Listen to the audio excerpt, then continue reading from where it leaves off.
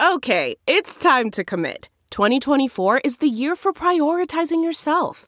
Begin your new smile journey with Byte, and you could start seeing results in just 2 to 3 weeks. Just order your at-home impression kit today for only $14.95 at Byte.com. Byte Clear aligners are doctor-directed and delivered to your door. Treatment costs thousands less than braces. Plus, they offer financing options, accept eligible insurance, and you can pay with your HSA, FSA. Get 80% off your impression kit when you use code WONDERY at Byte.com. That's BYTE.com. Start your confidence journey today with Byte. You are listening to the 23 Personnel Podcast, where food and sports clash at the goal line. Here are your hosts, Spencer and Michael. All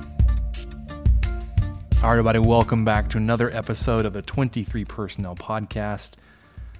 I'm your host, Spencer, joined, as always, by Michael.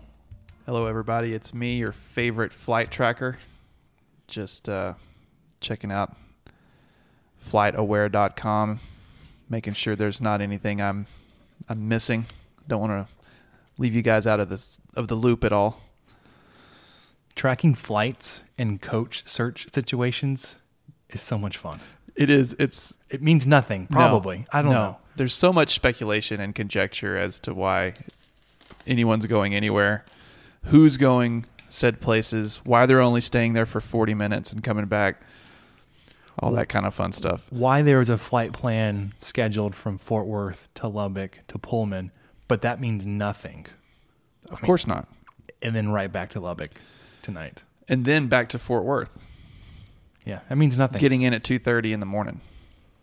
But only staying in Pullman for 2 hours, I believe. I mean, you got to go hit the bars in Pullman, man. That's the thing to do. It's a hot spot. Like I told someone on Twitter, it's just beautiful this time of year in Pullman. I bet. You just need to go in, get off the plane, smell the trees, get back on the plane and go. That's all you need. Just a couple of breaths of fresh air. Having that kind of money, you decide in the afternoon, like, hey man, let's hit the bars tonight in Boston. Okay. And then we just do it. Voila! You just schedule. You make a phone call. I'll get the jet. All right. So since we last left you, obviously big things have changed at the football training facility for Texas Tech. Head coach Kliff Kingsbury has been let go. There's a press conference. What was that, Sunday afternoon? Yep, Sunday at 2 p.m. 2, that's right, at 2 with Kirby Hokut. The official site posted the story on the website on Sunday at 1. The leak, as much as we hated it, actually turned out to be true from that San Antonio affiliate. That CBS station that jumped the gun a little. Jay Leeson had figured out that the reporter who broke the story on Saturday had some kind of source in the legal counsel office at Texas Tech, and they were reviewing Kingsbury's contract for termination, and that's how he'd heard about it, and that's where the break came. So we are day 2 of full-time coach search. Yep. Hokut said in his press conference several times, maybe even with a little bit of anxiety and like, I need to start this, said, as soon as I leave this room, I'm going to start the coaching search. And I will do that for every waking minute until I have us a new coach. And the press conference came to a mysterious end. It ended very abruptly because I did not hear Giovanetti in the background say that it was going to be done. The video just cut off. And we haven't seen or heard from Hokut since. No. He vanished. Like he fart in the wind. Into thin air. The man has just buried himself into this endeavor, which that's what he said he would do. And it's kind of what you want your AD to do. Eerily quiet. There haven't been any like actual news reports or like leaks, because you'd expect,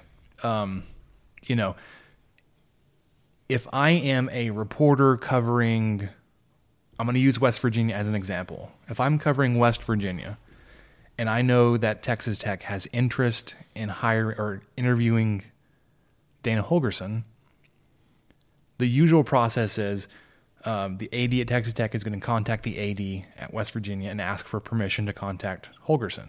Well, if I'm a reporter covering West Virginia, I'm trying really hard to pronounce that R in Virginia,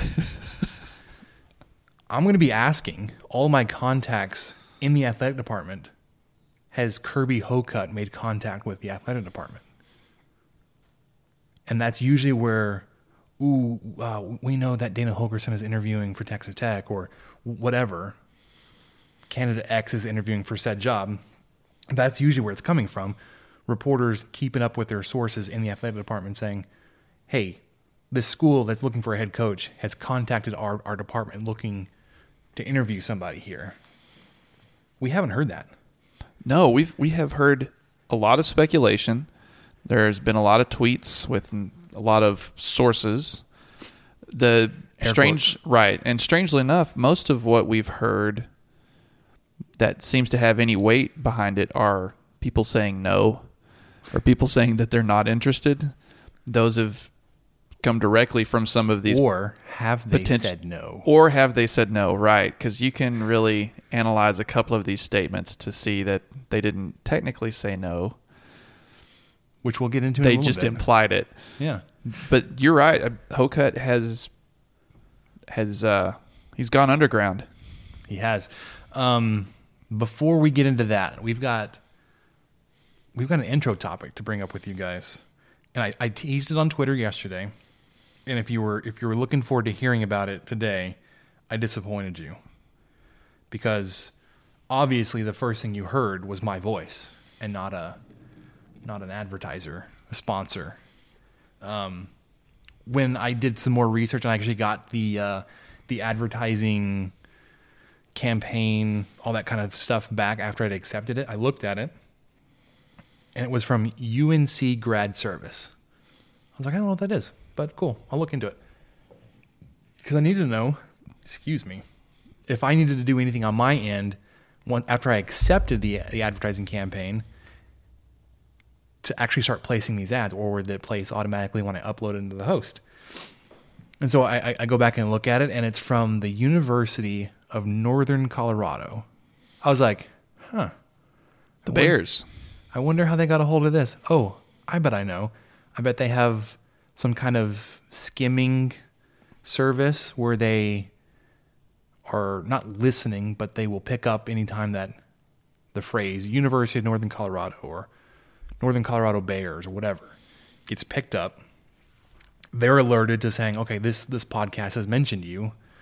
This would fit your demographic. Anyway, so the copy of the ad was basically promoting their grad school, which we don't doubt is a great school. Yeah, it's probably fantastic. But Michael and I both agreed. It's like, well, we're not sure what kind of impact it would have to turn down our first ad sponsor opportunity, but this one didn't feel right. Yeah, we thought about it more and thought it would be kind of strange if the first thing you heard before a Texas Tech sports podcast was an advertisement for another university. Not even in the state. And the other thing was in the copy that was in the read, I wouldn't have been doing it. It would have been somebody else, but it was talking about providing great educational opportunities for the citizens of Colorado. I was like, I don't know if we have. We may not have a lot of reach in Colorado up there, but hey, that's a good sign. And this seemed more like a thing through Podbean, right? Where you host the podcast itself. This was kind of just a voluntary.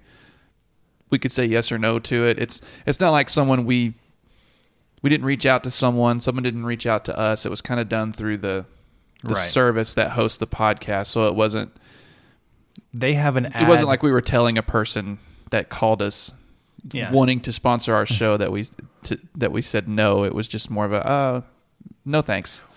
We're not a good fit. No, what it is I submitted the podcast for consideration in the ad marketplace on Podbean, which means anybody that wants to place an ad can see all the available podcasts.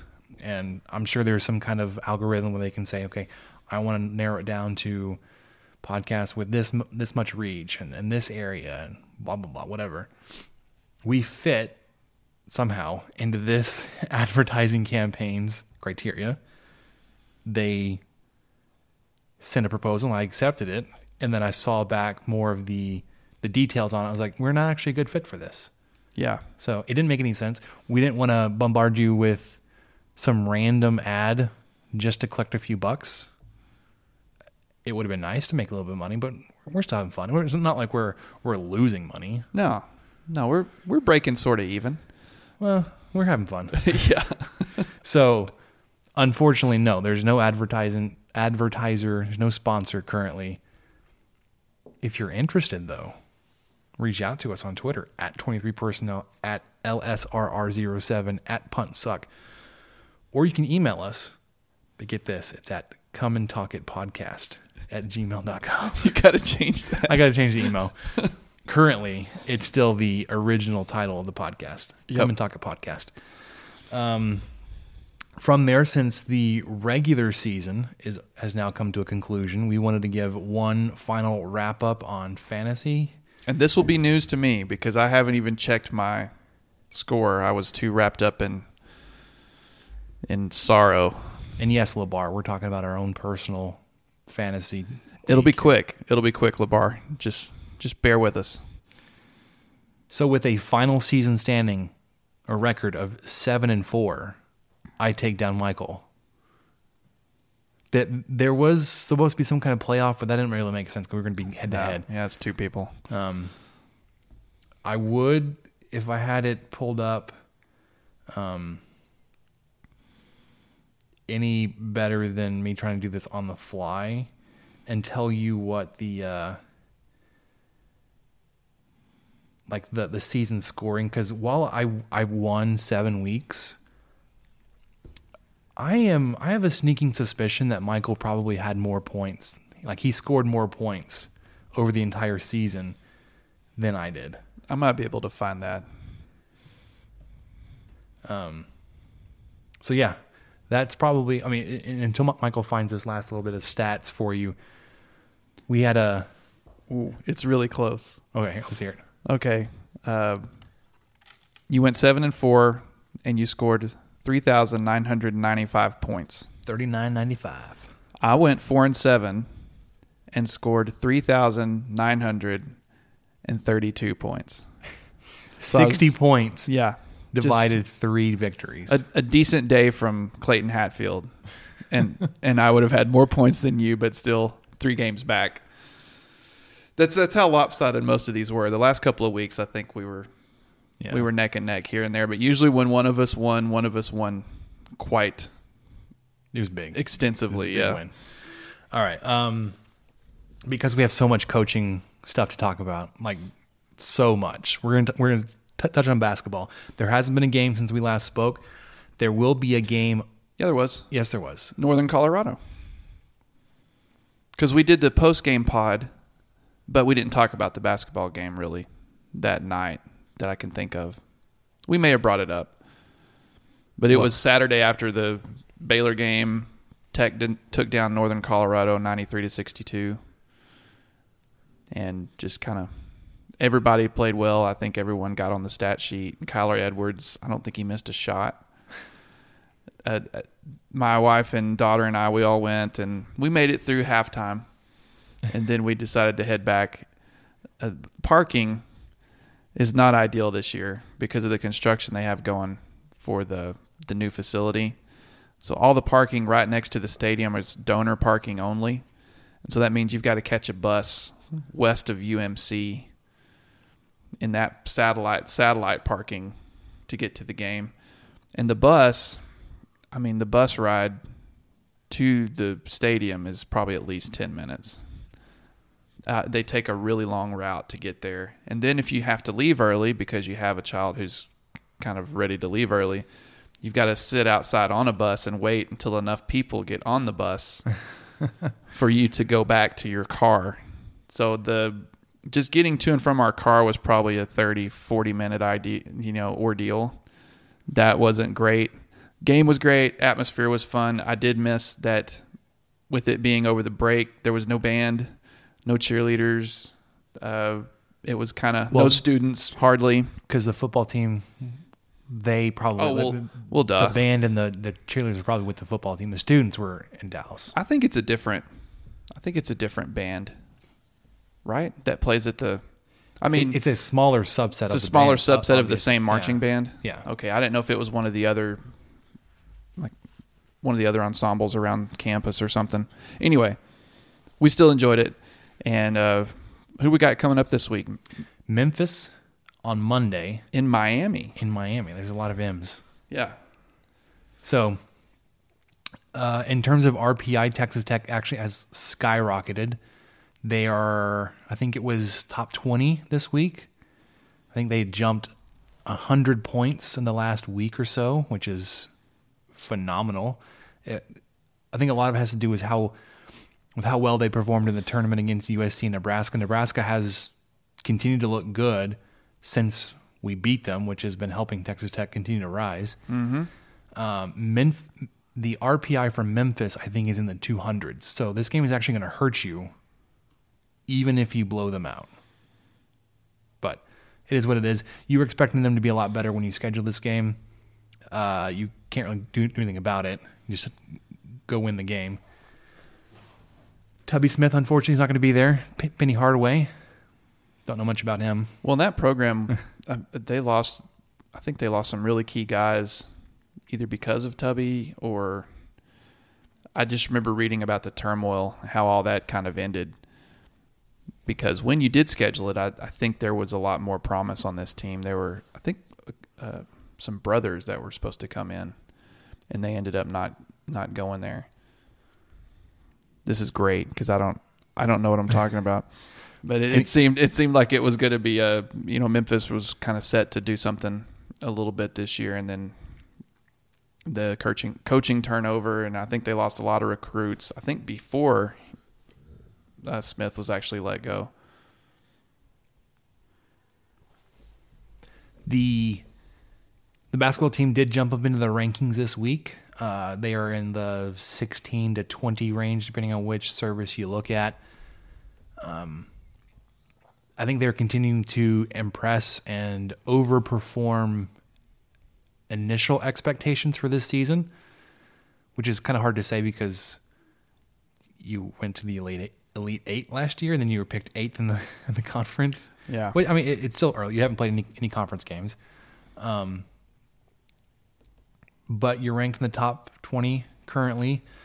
There's this new interesting maybe ranking system that came out this year. The initial ranking, it's called the NCAA Net. Yep. It is a weighted system of like 5 different criteria. Although it doesn't take into effect strength of schedule as much as maybe some people would like. But it debuted. Texas Tech came in at number 3 on the first rankings, which I think has a lot to do with obviously being undefeated and then beating all of your opponents by double digits this season so far. Today, without having played a game, they went from 3rd to 1st. So they are currently number 1 to this new ranking. Yeah. Interested to see how this plays out the rest of the season, if anybody pays any attention to it. When it came out, Ohio State was 1, Virginia was 2, Tech was 3. And then now Tech is 1, Ohio State's 2, and Virginia's 3. I'm sure Ohio State and Virginia just love that we leaped them without having completely. done anything. Yeah, this must be what it feels like to be the Texas Longhorns. I wouldn't doubt it. During football. So, basketball season's upon us. We're in it. We're 6-0, ranked. Moving forward, I think the Duke game is in a couple of weeks. That's on the 20th, so it's pretty good ways off. Yeah. That's going to obviously be your toughest test of the non-conference schedule. They are unbelievably talented team. You'll be playing them not in North Carolina, which is helpful, but still, you're going to have quite the challenge in New York. Great exposure opportunity. Probably not going to hurt you too much if you lose the game, RPI or ratings-wise. You get to see Zion Williamson up close and personal. You get to see what a national title contending basketball team looks like. All good things if you consider yourself a contender or on that kind of path. Great experience, especially going into the conference play when you're going to have to face teams like Kansas that have, maybe not a Zion Williamson, but have some guys. Some really popular apparel companies. Adidas. Yeah. There's also 3 games sandwiched between that Memphis and Duke game, and they're all 3 in Lubbock. So there's one against Abilene Christian in the Coliseum. I'm interested to go to that one because I went to the Rice game in the Coliseum last season, and it was a lot of fun. Yeah, this will be one of the farewell things of that Coliseum. That's on the 15th. Mm-hmm. There was a Cyber Monday deal. I don't know if it's still going. You can get tickets to that game for $5. I should check that out. I should have snagged a couple or 3. Right, and then the other 2 are on Wednesdays, Arkansas Pine Bluff and Northwestern State. And Arkansas Pine Bluff was that Cinderella team from a couple years ago, weren't they? That sounds familiar. I think they were. Anyways, okay, we've gone on long enough without actually getting into football. Coaching search, this is why you've all tuned in. We had to get some basketball in there so you could talk to your friends and tell them how knowledgeable you are about the basketball team, how much we know. But we discussed this in the open. You are looking for a new head football coach. There were lots of mixed feelings going from the end of the season. There were some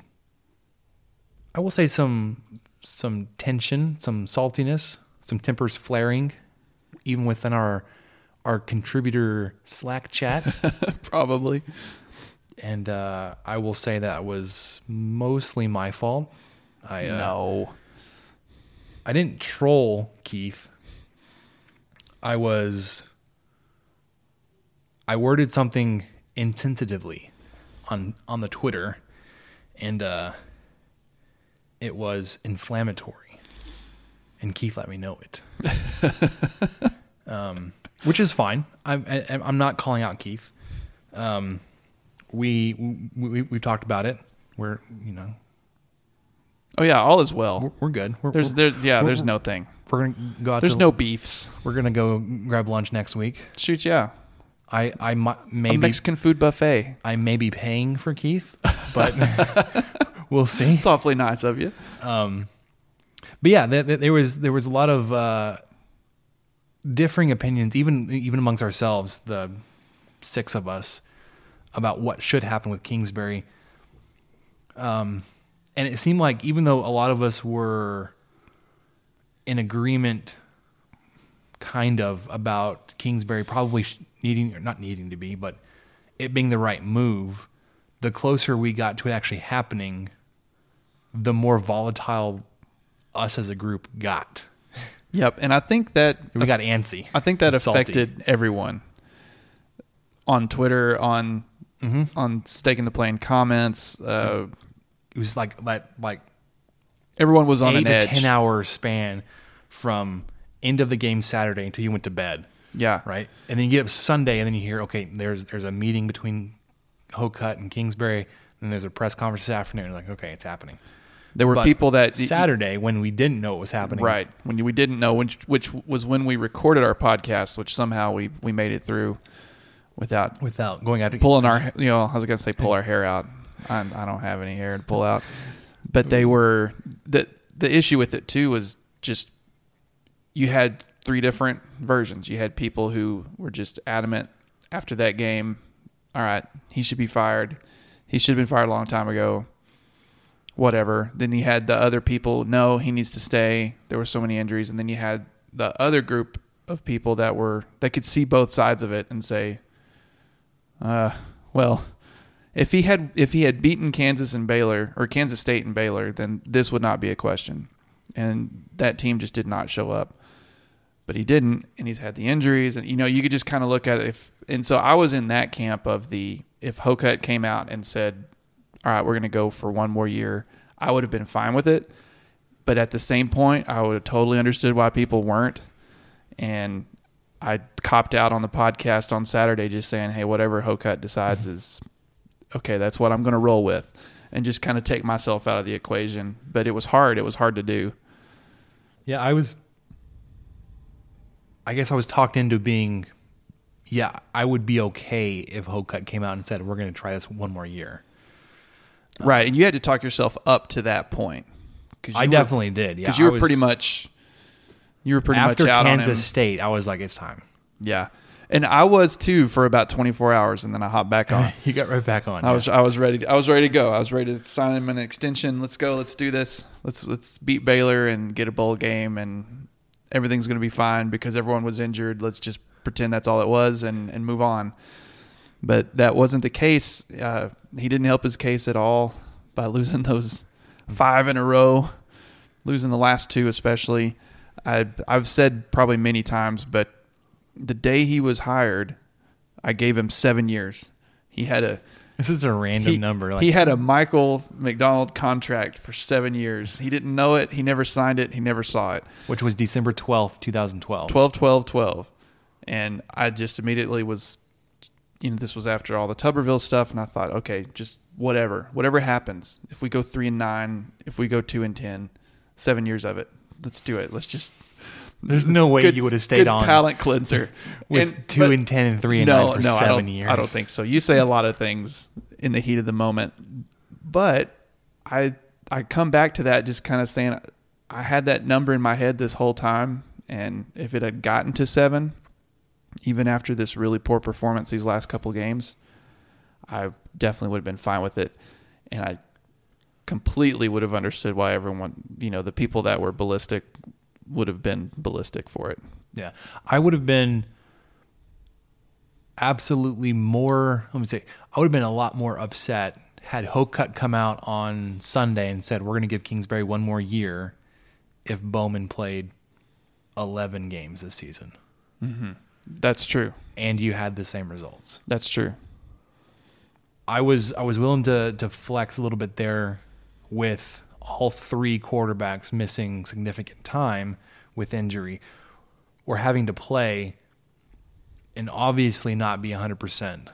We saw all three of them played with significant injuries throughout the season. I mean, the week leading up to Kansas State, apparently Jet Duffy didn't practice very much. He was on crutches that week.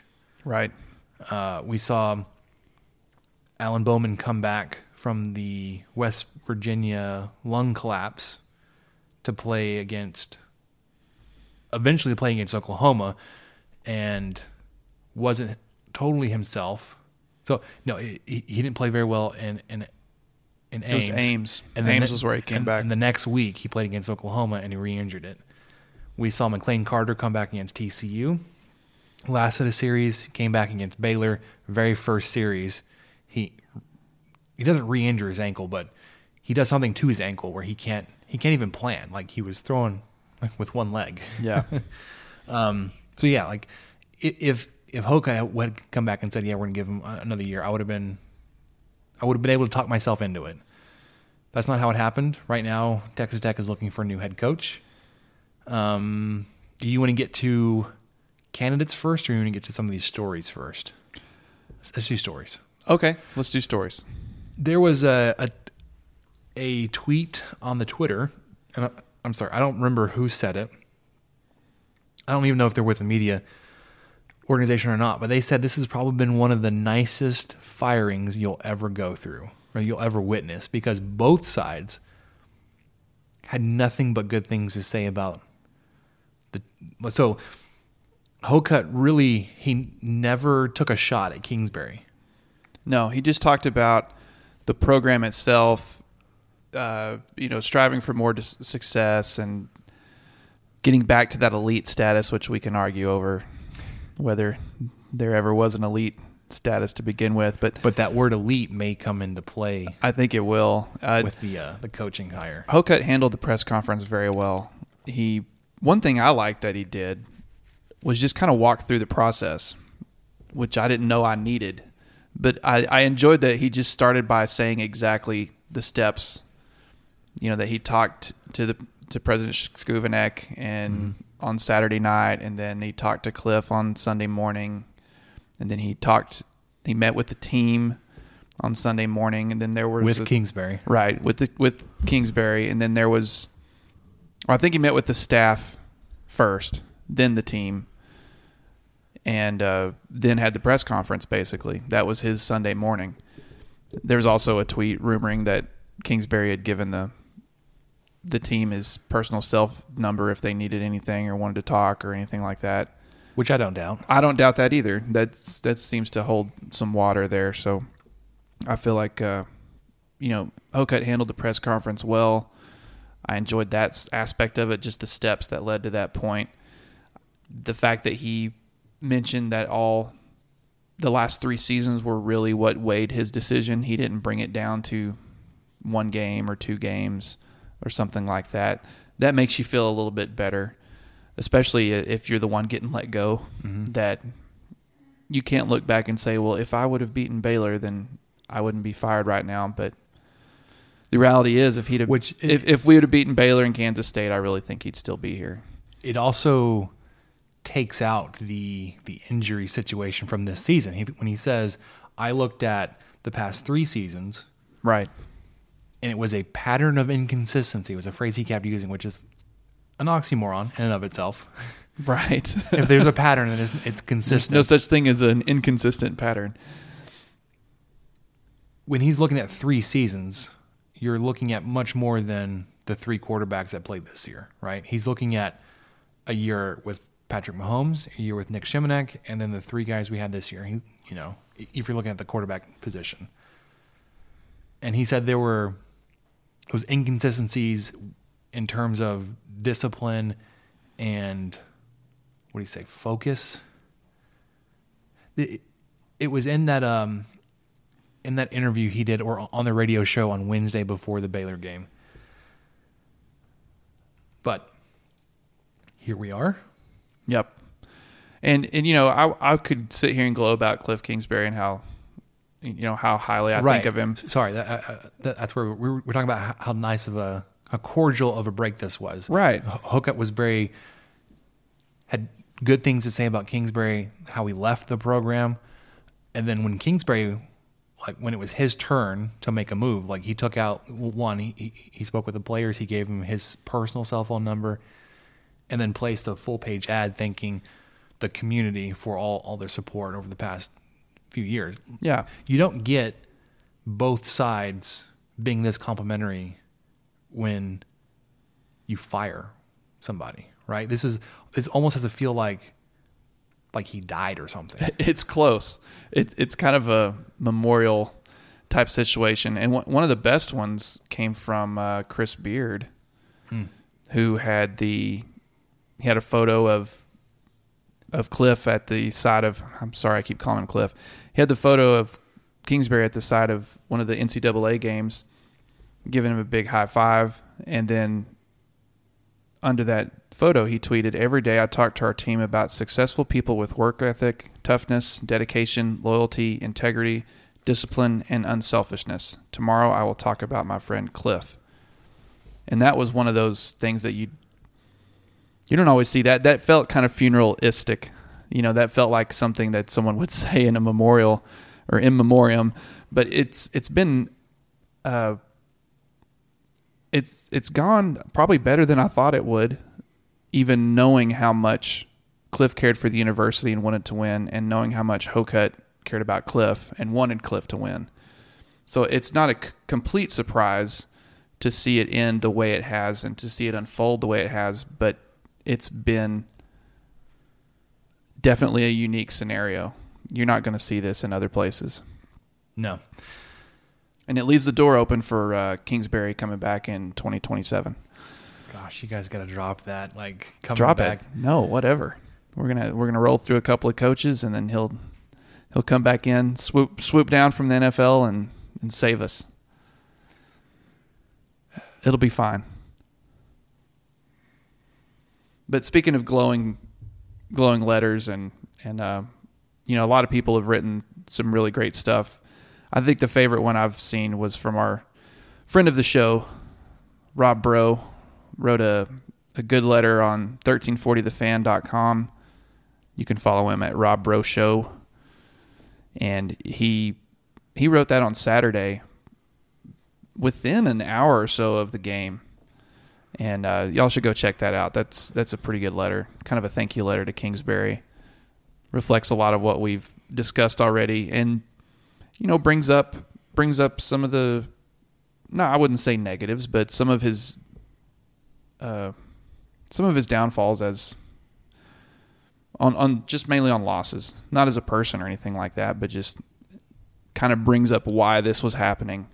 At least acknowledges it, but really speaks to how much he changed this culture. And I've been talking about this with my friend Adam.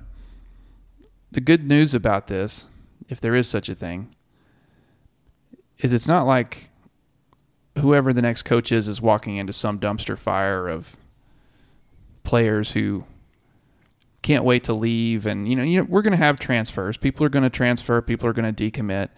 But it's not as if there's just a ton of that good old word attrition that everyone likes to use. There's not that floating around the locker room. People are sad. They're sad that he's left, but he's got a steady program and a steady group of guys. Mm-hmm. And it's not going to take a complete huge overhaul to bring in another group. It's going to be tough, but it's a different scenario. Yeah, and before we talk about some of the candidates, we want to mention that that article that he had placed in the AJ, or the letter, whatever. Mm-hmm. He also tweeted it out. That tweet from his account, his Twitter account, his handle is still at TTU Kingsbury. His profile picture is him at a podium on like Big 12 Media Days with the Texas Tech helmet. And then his cover photo is a painting from Baron Batch, which is legacy. So like he hasn't changed his Twitter account. He hasn't gone scorched earth and like taken everything Texas Tech off his Twitter account. I fully believe him he'll have to do that when he gets hired. Sure. I would imagine he'll have to change that handle he'll have to drop the TTUs or something. And probably change some photos, but yeah, you're right. It's just a very unique. It's a parting of ways. It's as close to that as you can get, as opposed to just a straight up firing. Which I think is what makes it so sad, right? There's no like, yes. There's no like, there are probably plenty of people that are angry with him, but there's no like attacks. There's no like backbiting. There's no animosity. So it's like, I'm not sure how to feel, but really sad. Yeah. He didn't bring scandals with him. Mm-mm. There's no off the field reason to have animosity towards him as a coach and want him gone and want bad things to happen to him, or there's none of that. And it is just one of the most. That's what makes it sad, because it's like he knew it was coming. Hoka knew it was coming. Neither of them wanted it to happen. Yeah. Yet here we are. So the tweet just says "thank you" #rec. He's got the picture in it from it's the letter that he wrote. That tweet has more than 1,100 replies, more than 6,000 retweets, and 33,000 likes. Jeez. I didn't know that. Yes. I've got another article. I won't read them all, or I don't know if I'll read any of them, but courtesy of Rob Bro, once again, 1340 The Fan, he compiled several tweets from current and former players just singing Kingsbury's praises and telling him thank you, and thank you for taking a chance on me, and that they know that he's going to be great wherever he goes. But you had Dakota Allen, Jashawn Johnson, Alan Bowman, Taylor Tajon Henry, Terrence Steele, Colin Hill, Travis Breffrey, Dawson Deaton, Des Smith, Jack Anderson, Gio Pancotti. I know that's not his. I forgot his actual real name. Clayton Hatfield, Jacob Hines, Preston Gordon, Tony Jones, Sterling Galban, Jadion High. You had a bunch of players, and that was just who Rob was able to grab for his article. There may have been some more. And then, of course, Pat Mahomes and Davis Webb, Bradley Marquez, and Brandon Jackson chimed in, too. They're just a lot of... Jason Morrow did. I didn't see that one. I know that there was a lot... I think Amendola said something. So Amaro's was actually kind of cool. He said that he used to race Kingsbury to see who would be the first one to the building. And he said he always lost.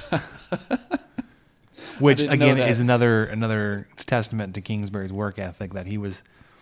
Can't dispute it. He wouldn't even let a player get to the facility before him. Well, I just wanted to kind of read those in case y'all didn't know. But yeah, if you go to 1340, Rob Rowe's got a good article about that. Just kind of has all of their thoughts and what they think. Just a very unique situation. Yeah. We haven't done it yet, and we're not prepared to do it right now, but we'll need to talk about the seniors on this team that will be leaving the program through graduation. Guys like Dakota Allen and Deshaun Johnson and like that, just players like that, and their impact with the team and what that's going to look like. It may be a week or two before we can get to it, because we're expecting news on the coaching search probably before we record again next week. I would think so. Something would have to come out, but who knows? It's bowl season. I'm just not sure. It's conference championship week. Yeah. So, with that, let's get to some candidates. Let's talk about everybody. All right. What little time we've got left. Okay. All right. So, Keith helped us compile this list. It changes by the hour. Currently, it's broken into tiers. I don't know how accurate the tiers are. I was going to go through my most likely to most unlikely. Even that would be inaccurate in an hour. Oh yeah. So we're just going to stick with the original format here. Tier 1, Tier 2, various unconfirmed media suggestions, other candidates that have been thrown out by guys that have some inside knowledge of the program, and then my favorite category is God help us all. So, Tier 1, Jim Leavitt. He's currently the defensive coordinator at Oregon. He was Hokut's linebacker coach, position coach at Kansas State when he was a player there. He, I guess, most famously or infamously is known for his time at USF, where he was let go after helping turn that program around. Well, I think he started it from the ground up, basically. Yeah. I don't know much about his time there, besides he was eventually let go after some allegations of physical altercations with a player. So there's a that kind of drama and baggage you'd have to get over. But he Hokut knows him personally. There's obviously a connection there. While we did throw out the flight tracker conspiracy, there was a very sleuthful Red Raider fan that pulled together some flight information that may suggest that Jim Leavitt may have been, I don't know how many times I can qualify this, that Leavitt may have been the first interview with Hokut for the position. There was a flight that left from Lubbock to Scottsdale, Arizona, which is apparently the hotbed of Texas Tech coaching. Yeah, there's right now. A lot of flights to Scottsdale. From Lubbock, too. Landing within minutes of a flight, also landing in Scottsdale coming from Portland, Oregon, which would be one of the nearest airports from Eugene, Oregon, home of the Oregon Ducks. So that would have been on Sunday or Monday. I can't remember the timeline. It's been a blur. Also, from people that would consider themselves insiders and have inside knowledge, Leavitt may also be really close to being named the head coach at Colorado. So if Leavitt is the target, there's going to be some negotiations and some bidding wars between Texas Tech and Colorado. Leavitt's one of those candidates where I think a lot of people are like, let's not. There's enough baggage there that you don't want to kind of wade into that, and there's not really enough excitement to want to face that. I don't think so either. He's also on the upper end of age of all of these candidates. Maybe, I mean, not like Bill Snyder old, but not Mac Brown old either. Nearing retirement age. Yeah, he's 61, but Mac Brown's 67. Did you know that? Well, and he also been retired for almost a decade. No, he's 5 years. Oh, okay, half a decade. If you round up. I did. Another guy that has been mentioned as a possible candidate, although there hasn't been any kind of substantiation to Texas Tech is actively pursuing him, is Matt Wells, the head coach at Utah State. I think his program has gone 10-2 this season.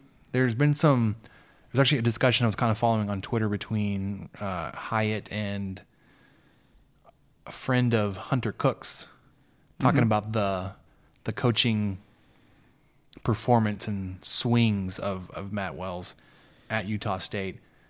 Was it Alan Corbin? No, it was Kyle Jacobs. Alan Corbin, if y'all want to read a little bit more about Matt Wells, we follow each other on Twitter, and Alan wrote something for Ryan Hyatt's TheRaiderland.com, and he lives in Utah. He does now, yeah. So he kind of has a little bit of an insight into it, and he talked a little bit about Wells and how well he's done. Sorry. Anyway, they're 20th in the country in passing offense, and they're 35th in rushing. So they are a pretty balanced attack, and they do both very well. They do, and they average 47 points a game, which is only behind OU and Alabama, with a very balanced attack. That's kind of something to consider. And, you know, he's got a lot of competition in the area, I think. And Corbin was even saying that they've done such a good job in Logan that they've surpassed the Cougars in success and even in talent. And I don't know. I wasn't that sold on him. I'm still not quite sure, but he's merging on my list of acceptable hires. But I'd still would like to know a little bit more about him. But that article from Corbin is really helpful. He just kind of runs down through a lot of things that can sway you one way or another. Yep. But like I said, it hasn't. I don't think his name has seriously been mentioned as a candidate or a target of Hokut's just yet. But he's one of the guys that is having a lot of success at the Power 5 level that would be considered for a lot of Power 5. Sorry. He's having a lot of success at the Group of 5 level, going to be considered for Power 5 positions there. Right. Another guy that gets thrown out there a little bit, not sure where it's coming from, but Todd Graham. I'm just going to say no. Yeah. To he and his Britney Spears headset microphone. I believe you mean Garth Brooks. Garth Brooks microphone. It's a better shot if I called a Britney Spears. I read today one of those, does this make you feel old things that 20 years ago today, Hit Me Baby One More Time debuted. Oh my gosh. So there's your Britney Spears trivia. Yeah, that's a while ago. Does it make you feel old? Yeah, it does. I'm not. It does? I mean, I'm not that good. old. That's what it's supposed to do, I guess. I haven't done a whole bunch of research into Todd Graham. I just know he was marginally successful at Utah State, but also had a lot to do with, sorry, not Utah State. That was Matt Wells. Arizona State.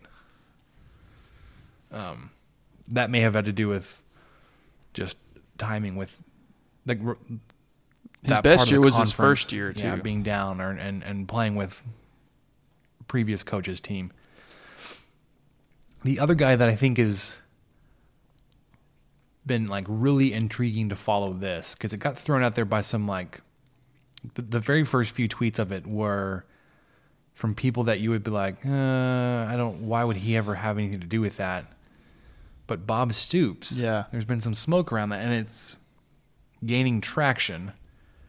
Interestingly enough, Bob Stoops has been linked to the possible opening at Auburn, except Bob Stoops has come out and said, no, not going to Auburn, not interested.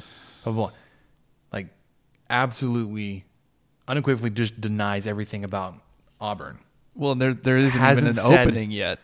Yeah, but he hasn't made mention of Texas Tech. He hasn't said no. There have been reports that Texas Tech has offered Bob Stoops the job, which is interesting that like it happened so quickly. But it was one of those things that we were kind of mentioning earlier. I don't know if it's on the broadcast or on the podcast or not. Without an athletic director, Hokut could do all of his communication with Bob Stoops without anybody knowing about it. That's right. That's direct contact, cell phones, whatever. Like nobody would know about it until it's done. And like, oh, look, Bob Stoops is the new head coach at Texas Tech, or not. Well, and Stoops was the defensive coordinator at Kansas State, which is something that like while Hokut was a player there. Right, because so Jim Leavitt and then somebody else that's been tied to the Texas Tech opening, Brent Venables, they keep saying, oh, well, you know, Hokut's got these ties to him. He played with Venables, and he was his roommate, and then he was coached by Jim Leavitt as the linebackers coach. And then Stoops is kind of like gaining traction. It's like, well, he was the defensive coordinator right for Hokut while he was at Kansas State. And Hokut has had him on his weekly show that he started this fall, where he also Stoops mentioned that he was missing being in a coaching position. Yep. So, interesting thoughts to that with possibility of Bob Stoops coming to Lubbock. Beyond just some tweets of like, hey, this could happen.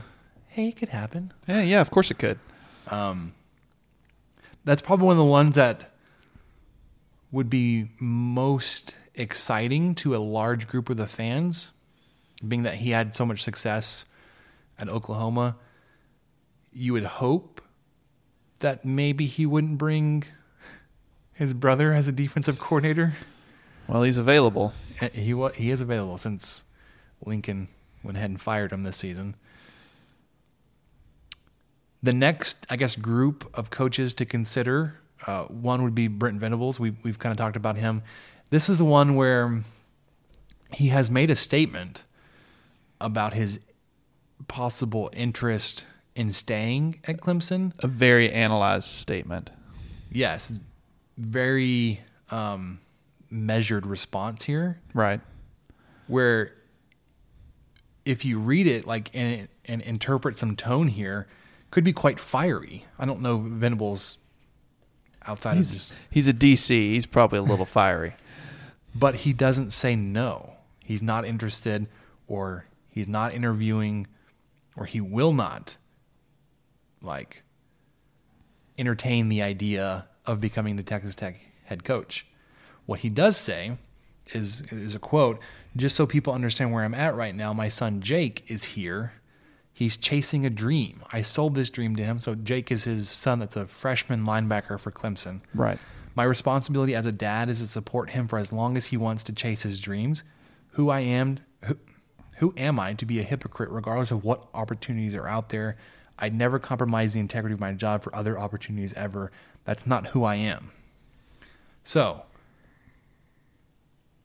yes, he's sounded pretty definitive to me. Definitive in saying at this time, whatever that period of time is, he's going to be at Clemson. I don't know if things could change that, whether it be his son says, Dad, it's okay, you can go coach somewhere else, you can go get a head coaching job, or Dad, I'll transfer and follow you, even if it means playing at Texas Tech. I doubt that one. But it's one of those things like, so you're saying there's a chance. There's not a definitive no, but he's also, there's enough there that you would say he's not coming. Well, I'm kind of the which is opposite fine. into that. I definitely read into I'd never compromise the integrity of my job for other opportunities ever. Which I'm not sure what he means by that. Does that mean? I mean that still sounds like a no to me. Or I think a lot of people are taking that as, well, when this season, when we've played our last game, maybe I'll reconsider. But right. It seems like a very large no to me without actually saying it. Yeah. The other thing to your point there, Michael, with Venables, because he's still coaching a successful program that will be playing into January. If you were to take that statement as, I'm not going to interfere with my current coaching responsibilities to pursue another one, you wouldn't legitimately have a shot to interview and have his attention until after Clemson is out of the playoff. Right, which is way beyond what we would be comfortable with doing with early signing, all that kind of stuff. Yep. So another guy, kind of in the Matt Wells, Todd Graham boat of not really being talked about a whole bunch, but still kind of possible, is the head coach at Memphis, Mike Norvell. Sounds good. I can't pronounce names. He's finding some success there. He was, I'm blanking on his past. Was he recently with Arizona State as well as like a position coach or coordinator? I actually had this pulled up a second ago, and then now I've lost it. Way to go. Gosh, way to go. Good job. I really need to fire that temp. He was with Arizona State. That's right, yeah. For 2 different years as an offensive coordinator, quarterbacks coach, and then he got promoted to deputy head coach. Deputy head coach? From 2014 to 2015. And then 2016 Did he get a he started badge? at Memphis. I'm not sure if he got a star. But this is his first head coaching job at Memphis. And he's been there just since 2016. His overall record is 26-12. They did win the AAC West championship this year and last year. He's only 37. So he's a couple years younger than Kingsbury. Yep, and he's currently making $1.86 million plus incentives, which you could double that easily. Yep, and his contract expires 2021, so there would be some sort of buyout from somebody. Well, I guess not. I don't know how that works if you leave voluntarily. But it's I think the school that hires you is typically on the hook for the buyout. So other guys to discuss would be, well, here's the interesting thing. It seems like the 2 guys that were widely discussed as being the front runners, or if and when Kingsbury is fired, these 2 guys could be at the top of the list. What you mean for like the last year and a half or so? Just kind of everybody. Yeah. They came up last year and they came up again this year. Almost immediately said they're not being seriously considered. It was interesting that those 2 individuals were singled out as if it was a misdirection. Like day one, no, we're not. And obviously we're talking about Seth Luttrell, the head coach at North Texas, and Neil Brown, head coach at Troy, who previously was. So both of those guys have coached for Texas Tech before. Neil Brown obviously was the offensive coordinator under Tuberville. Seth Luttrell was a running backs coach, I believe, Yes. under Leach. Played fullback at Oklahoma. Looks like a football player. Looks like a mean dude. Both of them are having success at their programs. Latrell, I don't think he's going to last very much longer at North Texas before somebody takes him. I think he just signed an extension, which just means to 2021, but that doesn't mean much anymore. But what that says to me is the Power 5 school that's going to get him is going to be paying him. Right. Like he's going to be making a lot of money at that next step. So, like I said, both those guys pretty widely considered to be front runners for consideration. Were both kind of tossed out on Sunday. It's like, no, they're not being seriously considered. It's like, well, that's interesting. And maybe it was a misdirection. We don't know. Or maybe they were really just trying to go for a bigger hire before talking to these guys. Sure. And they're on the same level of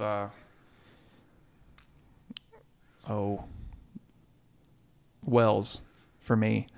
Kind of if this is who we go with, I will be all right. I've come around on Latrell. I talked with Adam a little bit about it, and he convinced me that he's a pretty tough, hard scrabble guy that would fit really well in West Texas, and just kind of he's only 40. He's a young guy. He can, and you would likely get some former Texas Tech players that are currently on his staff back with you. Graham Harrell's offensive coordinator. Joel Filani, I think, is a wide receivers coach. That's right, he is. So that would be a welcome thing. Neil Brown, I've come around on that a little bit. I've made a couple of jokes about. I'm not sure if we want the guy that was running draws on 3rd and 20 coming back. A lot of horizontal passes in his offense, but yep. I think. But you can't dispute his success at Troy. No, because it's been nuts. He's gone 34 and 16. He beat a really highly ranked LSU there in Death Valley. He beat, or he was really close to beating Clemson, I think. Yeah, it was Clemson. And he's doing it not like in an air raid style where you're just out passing and outscoring. Like they were out physicaling yes. these teams. They were being super physical, which you don't think is an ability of a smaller Group of 5 school to go up against like a Clemson or an LSU and just out physical them, because we've seen when Texas Tech played LSU in the bowl game, it got ugly. It did right? Fast.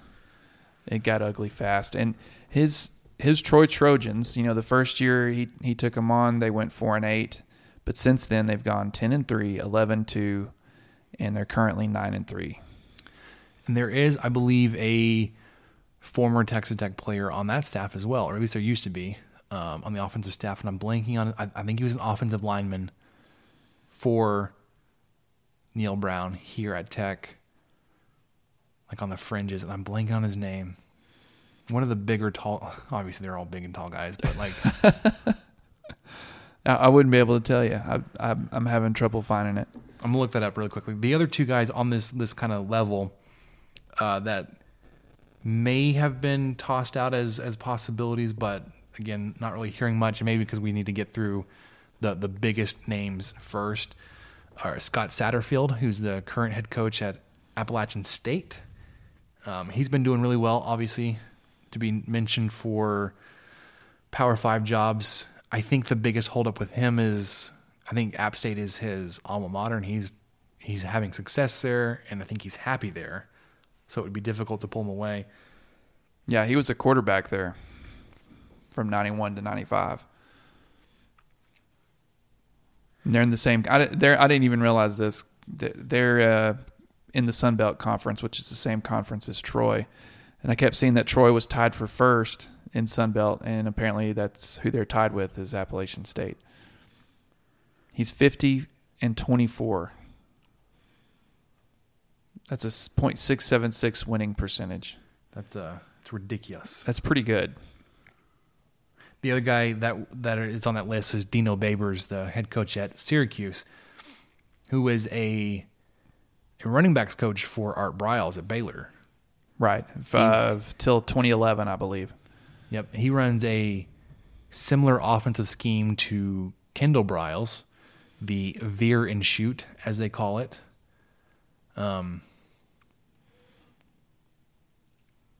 Sorry, I'm looking up. It was Matt Moore. So Matt Moore was the offensive line coach under Neil Brown. He's there now. That's not who I'm thinking it was. I think it was a grad assistant. Which, of course, I'm not going to find that on their website because he's no longer there. But it was like, it's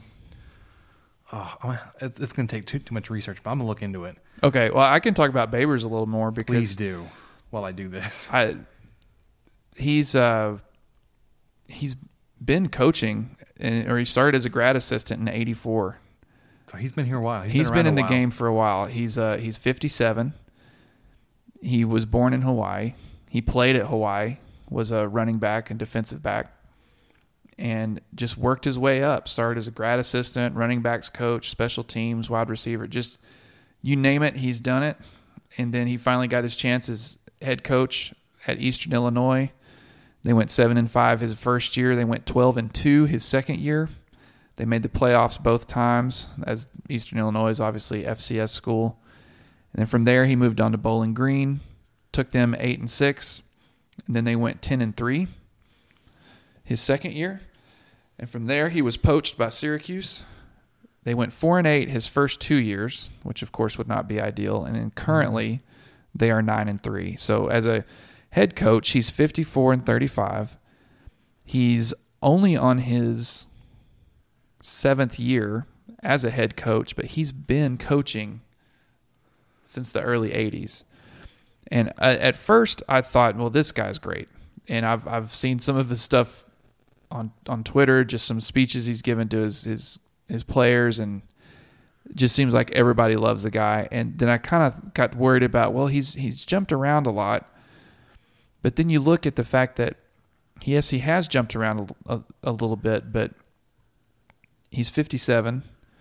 If he were to come to Tech, you could think and hope that he might want to try to settle in a little bit and, establish something here and not light off to the next thing. But then there's always that same argument that I've come around on. Well, if someone's trying to poach your coach, that means you had a great season.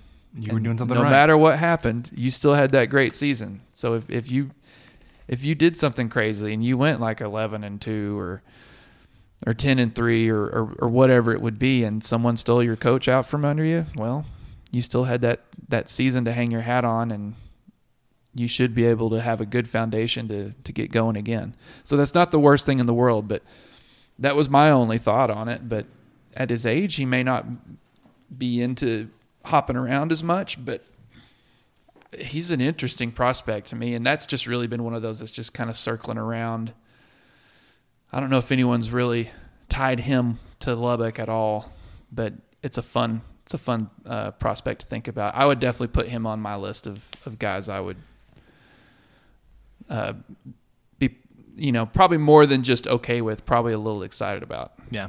So there are three more guys on my list that I want to talk about that were listed as possibilities. Again, probably not first tier guys. You're probably going to strike out on your first round before you reach out to these. But the head coach at Toledo, Jason Candle. Don't know much about him. Yeah, I hadn't heard anything about that. The Arkansas State head coach, Blake Anderson. And then the head coach at Boise State, Brian Harsin. Which, if you've got your thinking caps on, he was the offensive coordinator and quarterbacks coach for Texas about 6 or 7 years ago. Oh, okay. It was during one of the years when Tuberville was at Texas Tech. He installed like a super complicated offense at Texas. And you're like, that's not going to work. But they took a pretty significant step forward in terms of scoring. Had done really well. I think he was a part of he was the offensive coordinator at Boise State when they were really good under Chris Peterson. And then obviously he's back at Boise State as their head coach. He would be one of those guys where you would think, isn't that like Matt Campbell, PJ Fleck type of everybody sees as a really, really great group of five making the step up to Power 5. He'd probably be one of the guys at the top of the list with Seth Luttrell and Neil Brown. He played at Boise State too. Yeah, so the hard thing would be to get him away from Boise State because he's been there. He played there. He's coached there as a coordinator. He's been to Texas, and now he's back at Boise as the head coach. So it would be difficult to get him there without. You'd probably have to money whip him pretty good. The other guy on this list was, I guess, the first high.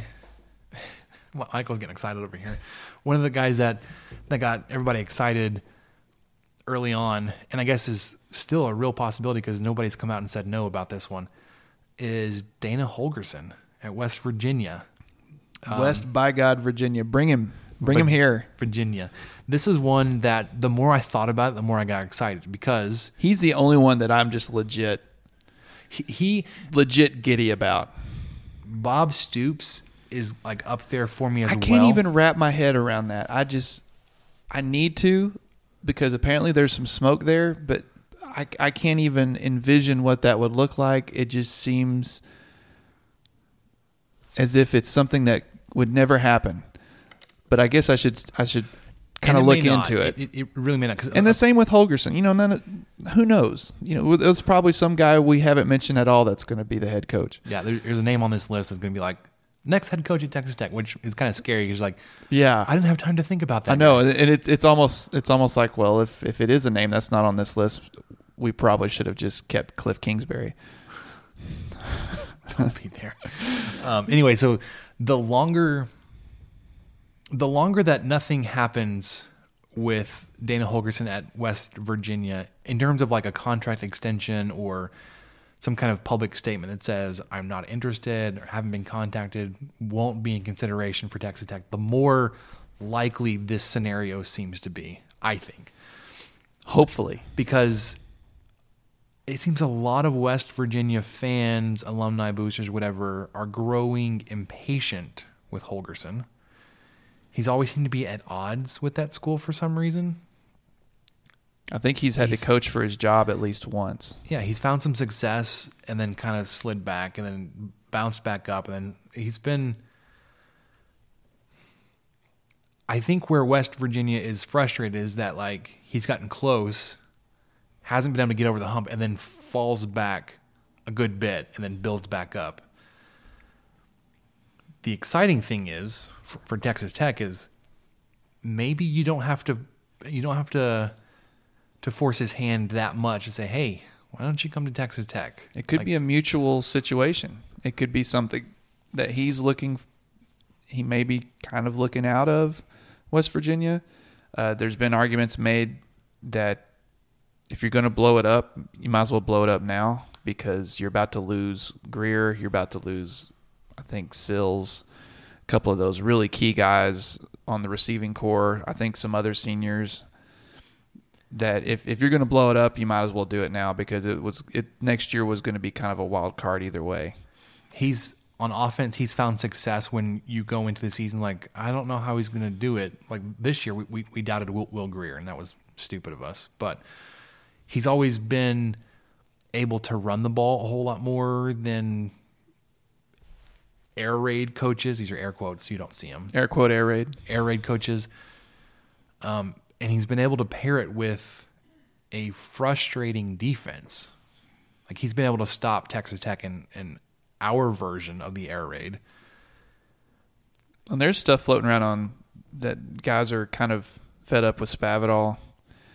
The offensive coordinator there. Yeah.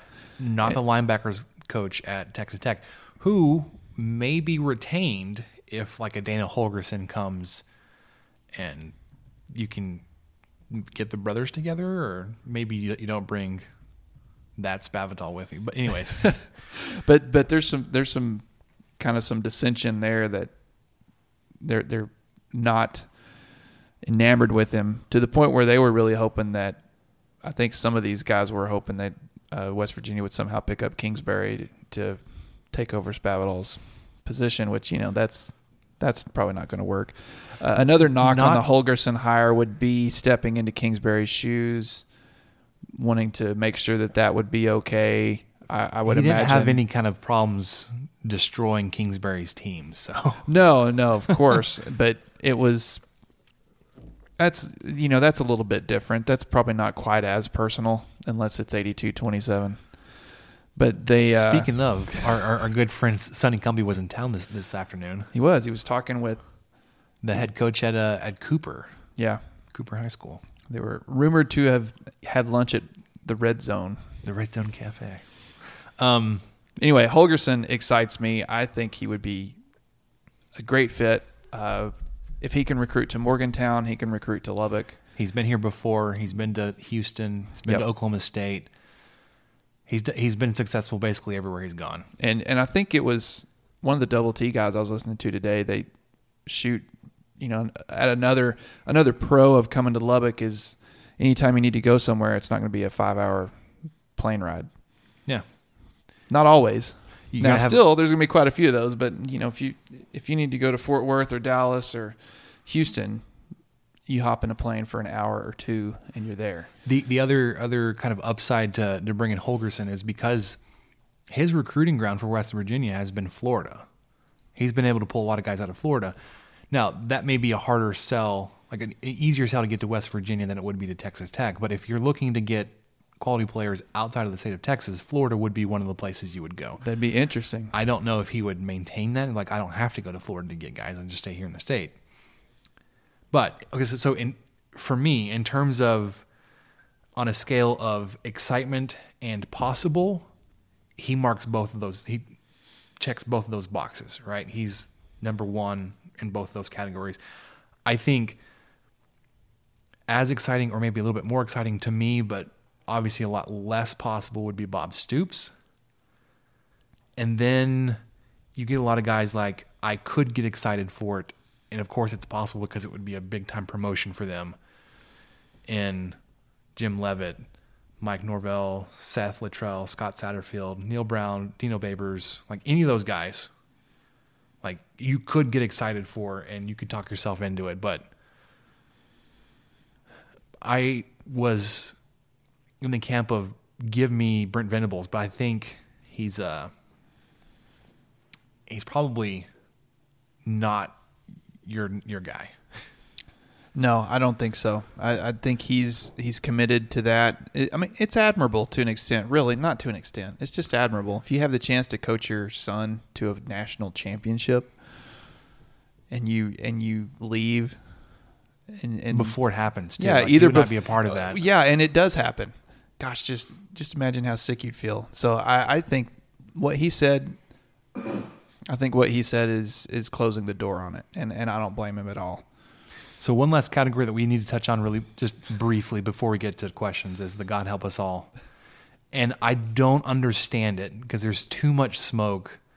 There's too many people. We've already discussed the flight patterns. Laying their money on it.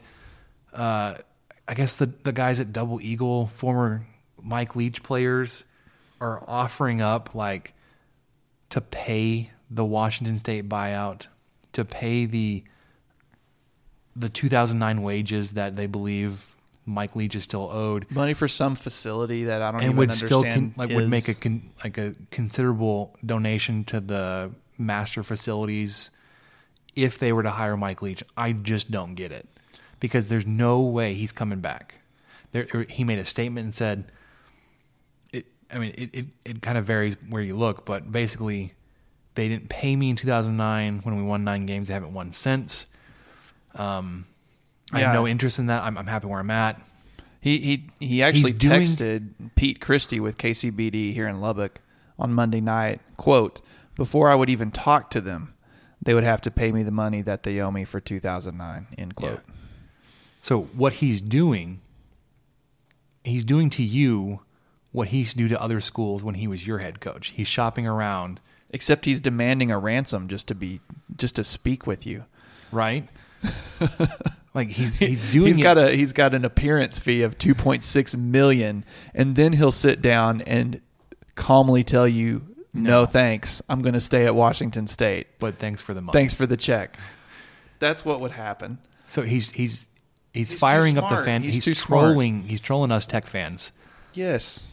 To get everybody fired up, and then ultimately disappointed when it doesn't happen. The other guy in this God Help Us All category would be anybody with the last name Briles. Agreed. There are far too many people suggesting that either Art or Kendall Briles should be at all considered. Those three, just no. You're done. No. Yes. I'm with you. I'm not even pretending like I'm not. They're untouchable, I think. And they should be. I don't know why this is why it's a thing. All right, we're going to get to questions. I don't know how we're going to do this because we didn't write anything down. We're going to be reading through Twitter because I guess the tweet I sent out on Monday has like 18 responses to it right now. Yeah, a lot of them are just kind of comments, and we wanted to read through these, and some of this stuff we may have already answered. I'm not sure, but and we'll get to it. We'll try to move through it pretty quickly, but the first one up, Peter Puente. I'm sorry if I mispronounce your names, everybody. At Iced Wizard. I wanted Kliff to succeed so bad, but his record is what it is. He's under 500 and has had 6 years. Team was very undisciplined and didn't finish games. He's more OC than head coach, in my opinion. Wish him well, but he was paid very well to not do better. Yep. Preston Rogers, our guest appearance from last week, my brother. Who you liking as far as candidates, and who is your dream hire? I think 1A for me is Dana Holgerson. 1B is Bob Stoops. And then 2 is the Bob field. Stoops deal. Yeah, the field. I'd probably put. I don't know. Yeah, the field. The field is really very close. Babers might be kind of above Luttrell and Brown. Harsin, even though Harsin's there's really no smoke there, and it would be really difficult to get him away from Boise. Yes, it would, and. Same with the guy from Appalachian State, who I'm already forgetting. Scott Satterfield. I keep wanting to say Satterwhite because I grew up with some Satterwhites back home, and Merkel. Yep, and Merkel, the Satterwhites. Y'all probably know them, but that's where my head keeps going. I've got to get on board with this Bob Stoops thing being a reality. Possibility. But Holgerson until he for says me, no. Yeah, Holgerson for me is. He's definitely who I'm liking the most. I would almost call it a dream hire at this point. I don't know who. I don't know who else out there besides realistically Mike Leach would unite the fan base and getting everybody excited and rowing in the same direction again. I don't know how excited I would be. I don't know. He would have to. Well, he'd have to say some things to make me trust him a little bit more that he's not going to somehow just throw Tech under the bus the first chance he gets. Holgerson? No, Leach. No, sorry. I was talking about Holgerson being the one that would. Oh, outside besides Leach would be the next guy. That well, and I was just arguing with you that yeah. I don't know. Leach wouldn't unite me so much. Not at first. Okay, it'd take me a while. I get you. And then the rest of them would be. I would need to hear a pretty good sales pitch from Kirby why he went that direction. Right. Adele, I'm on the Kliff wagon, but it was a done deal with the losses to K-State and Baylor. I think we agree with you there. Yep. Winning one of the two might have saved him, but losing both when favored. I think actually losing the Kansas State game is what did him in. Losing Baylor may have been like the formality everybody kind of is mentioning. Losing to K-State the way you did, I think that was brutal. Nail in the coffin. Thoughts on waiting till January and hiring an NFL OC? I'm going to say no on that. That's way too long to be waiting for a coach. You need to have a new guy in place hopefully before the signing day, because if not, there's no reason for any of the guys currently committed to sign with you. You're right. Now, they could prolong and just decide that they will sign. Yeah, they could February. just sign later. There's nobody on the NFL offensive coordinator stage that I'd want to bring to the college game and feel comfortable with them taking over just a completely different sport, essentially. Because it's not that they'd be coming back as an offensive coordinator from NFL to college. They'd be coming back from an NFL offensive coordinator to a head coach, and that's completely different. It's a different world because you're in charge of a program, you're in charge of recruiting. Glad handing boosters, you're doing all that kind of stuff. Compliance, yeah. Big plus for recruiting, but skill set doesn't always translate. There, if I'd read the rest of it. The Testosterone podcast. These are other guys that do a Texas Tech podcast. We recently, I'm gonna say connected, started following each other and interacting recently. They do a good show. They do a weekly show, quite a bit shorter than ours, with 4+ guests. I don't know how they do it. They just don't ramble like we do. They're probably a little bit more on topic. They probably are. We wish Kliff the best. He's a Red Raider who loves our school. Came into United Base at a time when we needed it. Hate that it didn't work out. We are excited at Kirby's statement of wanting to build an elite program. We trust him, and we're excited for Texas Tech football's future. Yes, so the elite statement that he made on Sunday is what I think you could tie back to like the Bob Stoops smoke, right? There's nobody on that list. That's a good point. That is elite. Maybe Levitt. I wouldn't consider him elite. There's nobody else on that list that you would consider elite except for Stoops. Now, that may be us drawing a connection when that's not what he was meaning. But he repeated it several times in the press conference on Sunday. We want to get back to being elite. We want to be an elite program. Bob Stoops led an elite program. He knows how to do it. He knows what it takes. He did it the right way. Yeah. Well, in the sense that couple of battery assault charges, guys that got to just come back and play football. Okay. Yeah. There was a couple of those. John Rihanna Thomas, a friend of mine in Florida, says SEC admin, not their fans. Okay, I'm going to have to read this before I actually read it. This is the one you were talking about where they it's a really nice firing, basically. Oh, okay. A friend of mine in Florida says SEC admin, not their fans, treat failed coaches like Lubbock has handled the dismissal of Kliff. Pretty cool compliment of West Texas. As for the coach, my money is on the dude at Utah State. This is Matt Wells, who won 10 games, or Dana Holgorsen. Prefer the latter. Yeah, I think if we're going to, between those two, I would prefer Dana. I would be able to be talked into Matt Wells. I think so too. If y'all read Corbin's piece on the Raiderland, y'all might think the same way. It's a pretty good argument, and he's one of a few shows in the area. I think they have a 30,000 seat stadium, and they only fill it up to about 18 or 19,000. So if he would have all of Lubbock's attention here, and that would be a good plus for him. He's still winning 10 games with not a great turnout. Those unfamiliar with Utah State, it is in a remote part of the state. It's in a town called Logan. I've actually been there. I toured the campus. Almost transferred there. So I was almost a Utah State Aggie after my 1 year at Texas Tech. Anyways, it's in Cache Valley, and I don't know like a whole lot about the Utah. I'm gonna say terrain, but what I mean is like the layout, geography. I don't think there's anything else in that canyon besides Logan, the valley. It's small. It's kind of isolated. It's in northeast part of the state. It's not, it's a couple hours north of Salt Lake. It's a smaller town, smaller school, and it's geographically isolated. It's just everything about it is small, right? So having a 30,000 seat stadium and not filling it up is not saying that, he's not doing a good job. It's just and I don't think that's like that. That's what's available. Yeah, I don't think that's what Corbin meant either. It was just it's a small place, and he's still winning 10 games. Mm-hmm. It's not a national focus. It's not. It's just a different atmosphere there, and he's still getting it done. And remember, Dave Aranda was at Utah State at one point. I did not. He was the defensive coordinator a couple years ago there before he went to Wisconsin. He was at Utah State. Jazz, it's been said already all over Twitter, but anyone floating out Major Applewhite, either of the Satan spawns named Bryles or Leach as a possible replacement need to step away from the bath salts and reevaluate their lives. Absolutely. 100% agree. I need to go back and like all these. Sorry, everybody. I'm doing it right now. Nicholas Tam, I think Dana H. would be cool, but also wouldn't mind the Utah State head coach. Brent V. would be a home run, but it's hard to fathom.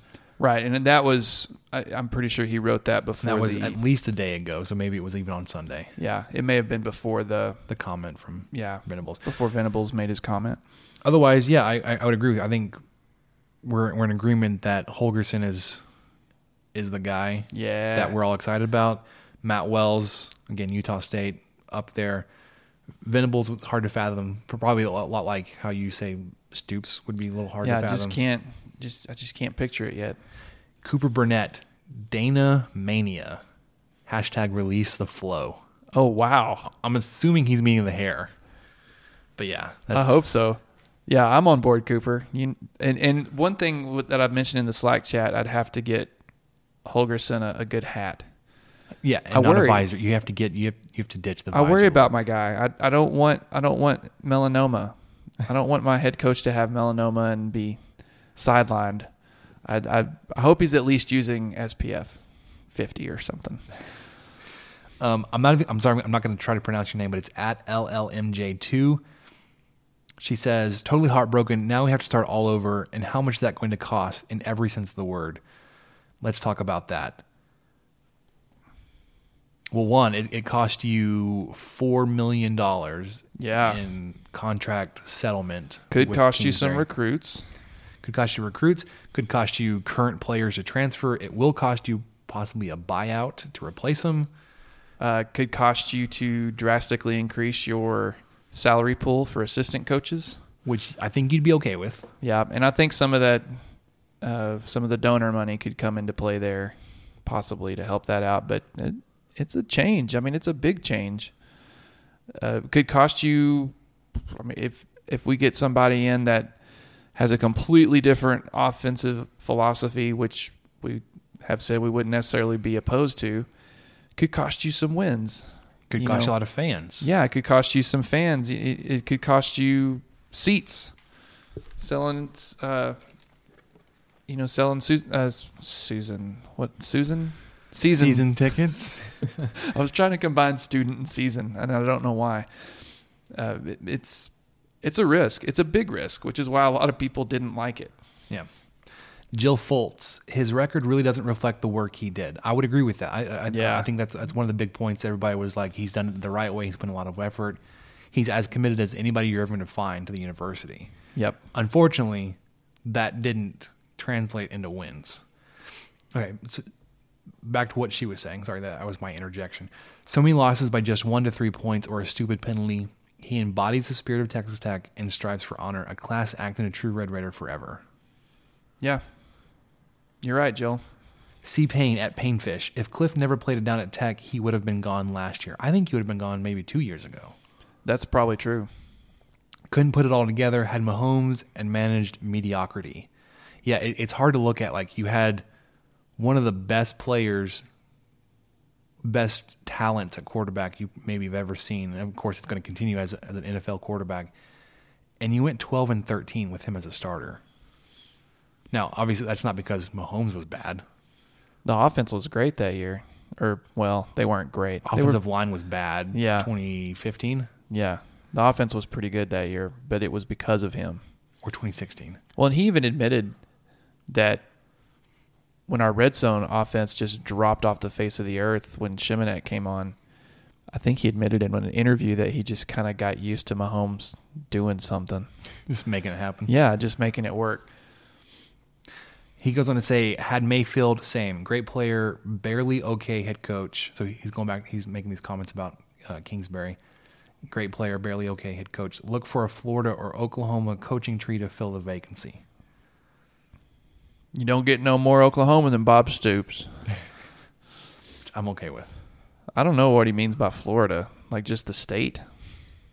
Yeah, and maybe that means he's leaning towards like Tim Tebow? Levitt. I guess that's a stretch. It would be. It's not. I don't know. Like who do you mean C-Payne for Florida? C-Payne.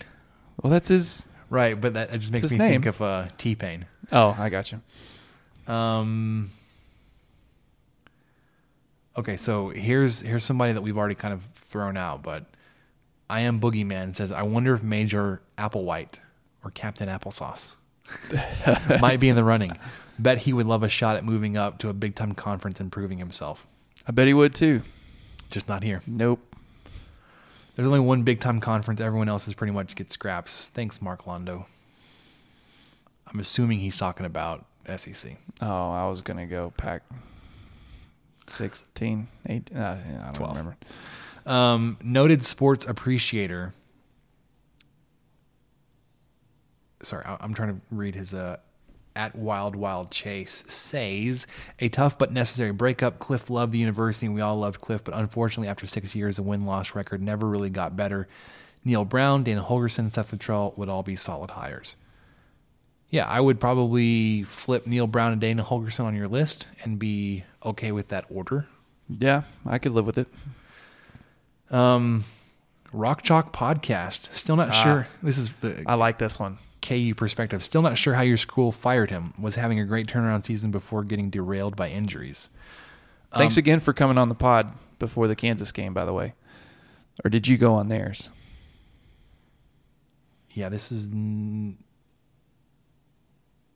trying to remember if I reached out to them. Oh, I reached out to them to do the interview. Didn't hear back. Then I reached out to Brian. Oh, okay. Or they... Sorry, I don't want to like throw them under the bus. Or they responded after it already moved on or something. I don't know. Yeah, I just remember it wasn't. It was. I wasn't a tried big to get deal. them on the podcast for the Kansas preview. Yeah, I like. From an outsider's perspective, it probably looks that way. That like everything was going well, and then we just had injuries. Yeah, and like we talked about before, was just those last two games, man. If you go back and look at how they went, Texas Tech scored 6 points against Kansas State, one of the worst defenses in the Big 12. That's just really In the game, you were a favored to tough win. pill to swallow. Yeah, you were favored to win by a touchdown in both the Kansas State and Baylor games, I believe. I'm not sure what the line closed on both of them, so it could have been like 5.5 or something like that. But basically a touchdown in both games. Lost them both, and never really had a chance. Outside of the first quarter. I don't want to say that. You're ahead at halftime against Baylor, and then it just fell apart. But anyway, those two games, I think, are what really did him in. Yeah. Richard McNeil, I'm not hearing Eric Morris pop up on anybody's list of potential hires. Won conference in his first year at UIW after 1-11 season. Any reason why? I think probably because everybody was a little disenfranchised with him as the offensive coordinator while he was here. Everybody was like, what is he doing? What is his role at Texas Tech? Right. Yeah, he found some success in year one. I think we mentioned last week he was a part of the pool of candidates for the Texas State job. Having one good year at like a D2 school doesn't mean you should jump up to a Power 5 head coach. And he's only been there a year, so it's not like there's he's only been a head coach foundation of success that he can build on. So that's where I think he's not being considered because he's just too fresh as a head coach. And your last experience with him, like you fired him essentially. Yep. And they're about to play Iowa State now because they did lose their playoff game against Montana State. So I think they will be playing Iowa State this year, and we can see how that would go. Is this a Kliff Kingsbury situation all over again? This would be hiring Eric Morris, lack of experience, or is he shunned as a coach from the Kliff tree? I would think it probably has more to do with his experience than him being a part of the Kliff Kingsbury coaching tree, which is a thing that exists now. Yeah, I don't think that's necessarily not necessarily a negative thing. But it also includes guys like Matt Wallerstedt, Mike Smith, Eric Morris. Yeah. Last one in this thread, it says, this is Brent McKay, parentheses, author. I loved Kliff, but he has one of the worst winning percentages of all time at Tech. Yeah, he's at like 45%. It's not pretty. Yeah, he's right there with Moore. Almost as bad as Moore. He won 1/4 of his Big 12 games. Again, well, 1/4 is a little low. I think we did the math. It was like 35%. It's a little bit better than a third. He was, 19 and 35? Yeah. It was time for something new. I wish him the best. Yeah, I mean, outside of your rounding errors, I think we're in agreement there.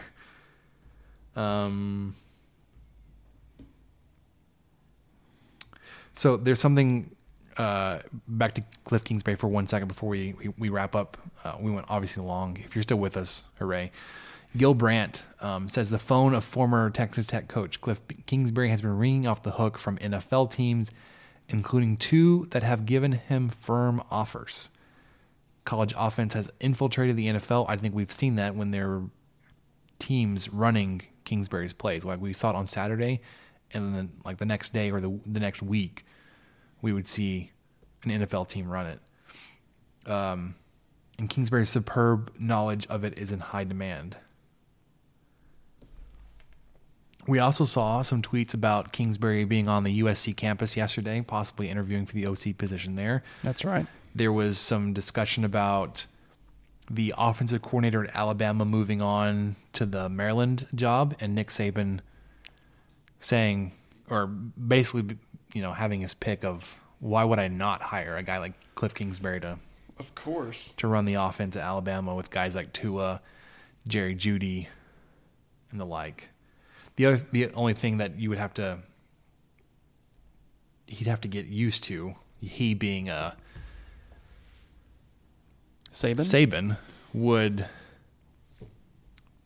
Kingsbury's not going to run it probably as much as he wants to. Having said that, sorry, I thought the outro was already playing. I was like, no, I didn't mean to do that. He did have a really successful running game with DeAndre Washington. Alabama's got like DeAndre Washington's coming out of their ears in terms of talented running backs. Yeah, they do. So he's leaned on a talented running back before, and he would have that much and more at Alabama. So, Michael, at an hour and 40 minutes, what have we learned? I have learned that Kirby Hocutt made a lot of connections as a player at Kansas State. Yes, he did. And that is really the most I've learned during this process right now. I've learned tracking flights is fun, yet unproductive. And this thing is a very fluid situation. It could change hour to hour. We could be talking about how excited we are for Dana Holgorsen. It could already be news that we just haven't read yet, that I hit publish on this episode, and Dana's like, no, I'm not going to Texas Tech. Bob Stoops says, no, I'm not doing that. And we're like, well, those were our two exciting things that we talked about like for 20 minutes on the podcast. Yeah, we were pretty pumped about that. Come on, guys. So this thing changes quickly, and it will continue to change quickly until we get a here's your head coach announcement. So keep with us. Keep following the Twitter world. Not that I'm pumping out a lot of information on Twitter about the coaching search. You find a lot of interesting things out there. Also be wary of what you see on Twitter. Yep. It's not always true, guys. No.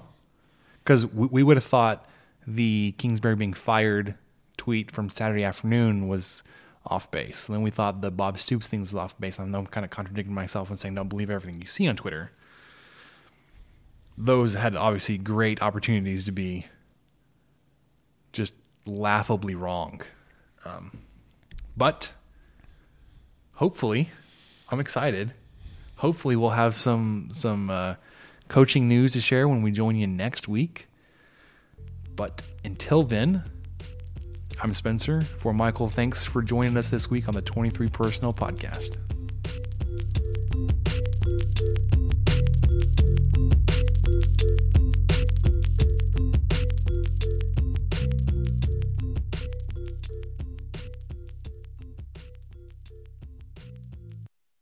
There are some things that are too good to keep a secret. Like how your Amex Platinum card helps you have the perfect trip. I'd like to check into the Centurion Lounge. Or how it seems like you always get those hard-to-snag tables. Ooh, yum. And how you get the most out of select can't-miss events. With access to the Centurion Lounge, Resi Priority Notified, and Amex card member benefits at select events, you'll have to share. That's the powerful backing of American Express. Terms apply. Learn more at americanexpress.com/withAmex. That's not just the sound of that first sip of Morning Joe. It's the sound of someone shopping for a car on Carvana from the comfort of home. That's a good blend. It's time to take it easy, like answering some easy questions to get pre-qualified for a car in minutes. Talk about starting the morning right. Just like customizing your terms so your car fits your budget. Visit Carvana.com or download the app to experience car shopping the way it should be. Convenient, comfortable. I want to tell you a story. It's a story about a scandal, broken relationships, gossip, rumors, money, corporate rivalry. and a broom. A performance-enhancing broom. My name is John Cullen. I'm a comedian, podcaster, and for 20 years, I was a semi-professional curler. And I want to tell you the story about how a single broom almost imploded the 500-year-old sport of curling. We felt like we were bringing a knife to a gunfight. It's the story of a superstar and his fall from grace. I was being dragged through the mud. It's the story of two brother entrepreneurs with a dream. I said, that's great news. It's a story of intrigue. I still don't understand why we want to keep his name secret. The full story has never been told, so I'm going to tell it. Broomgate, how a broom almost killed curling. It was a year I'd like to forget. To listen to Broomgate, search for Broomgate in your favorite podcast app. That's all one word, Broomgate. We're driven by the search for better. But when it comes to hiring, the best way to search for a candidate isn't to search at all. Don't search, match with Indeed. Leveraging over 140 million qualifications and preferences every day, Indeed's matching engine is constantly learning from your preferences. So the more you use Indeed, the better it gets. And listeners of this show will get a $75 sponsored job credit to get your jobs more visibility at Indeed.com/match. Just go to Indeed.com/match right now and support our show by saying you heard about Indeed on this podcast. Indeed.com/match. Terms and conditions apply. Need to hire? You need Indeed.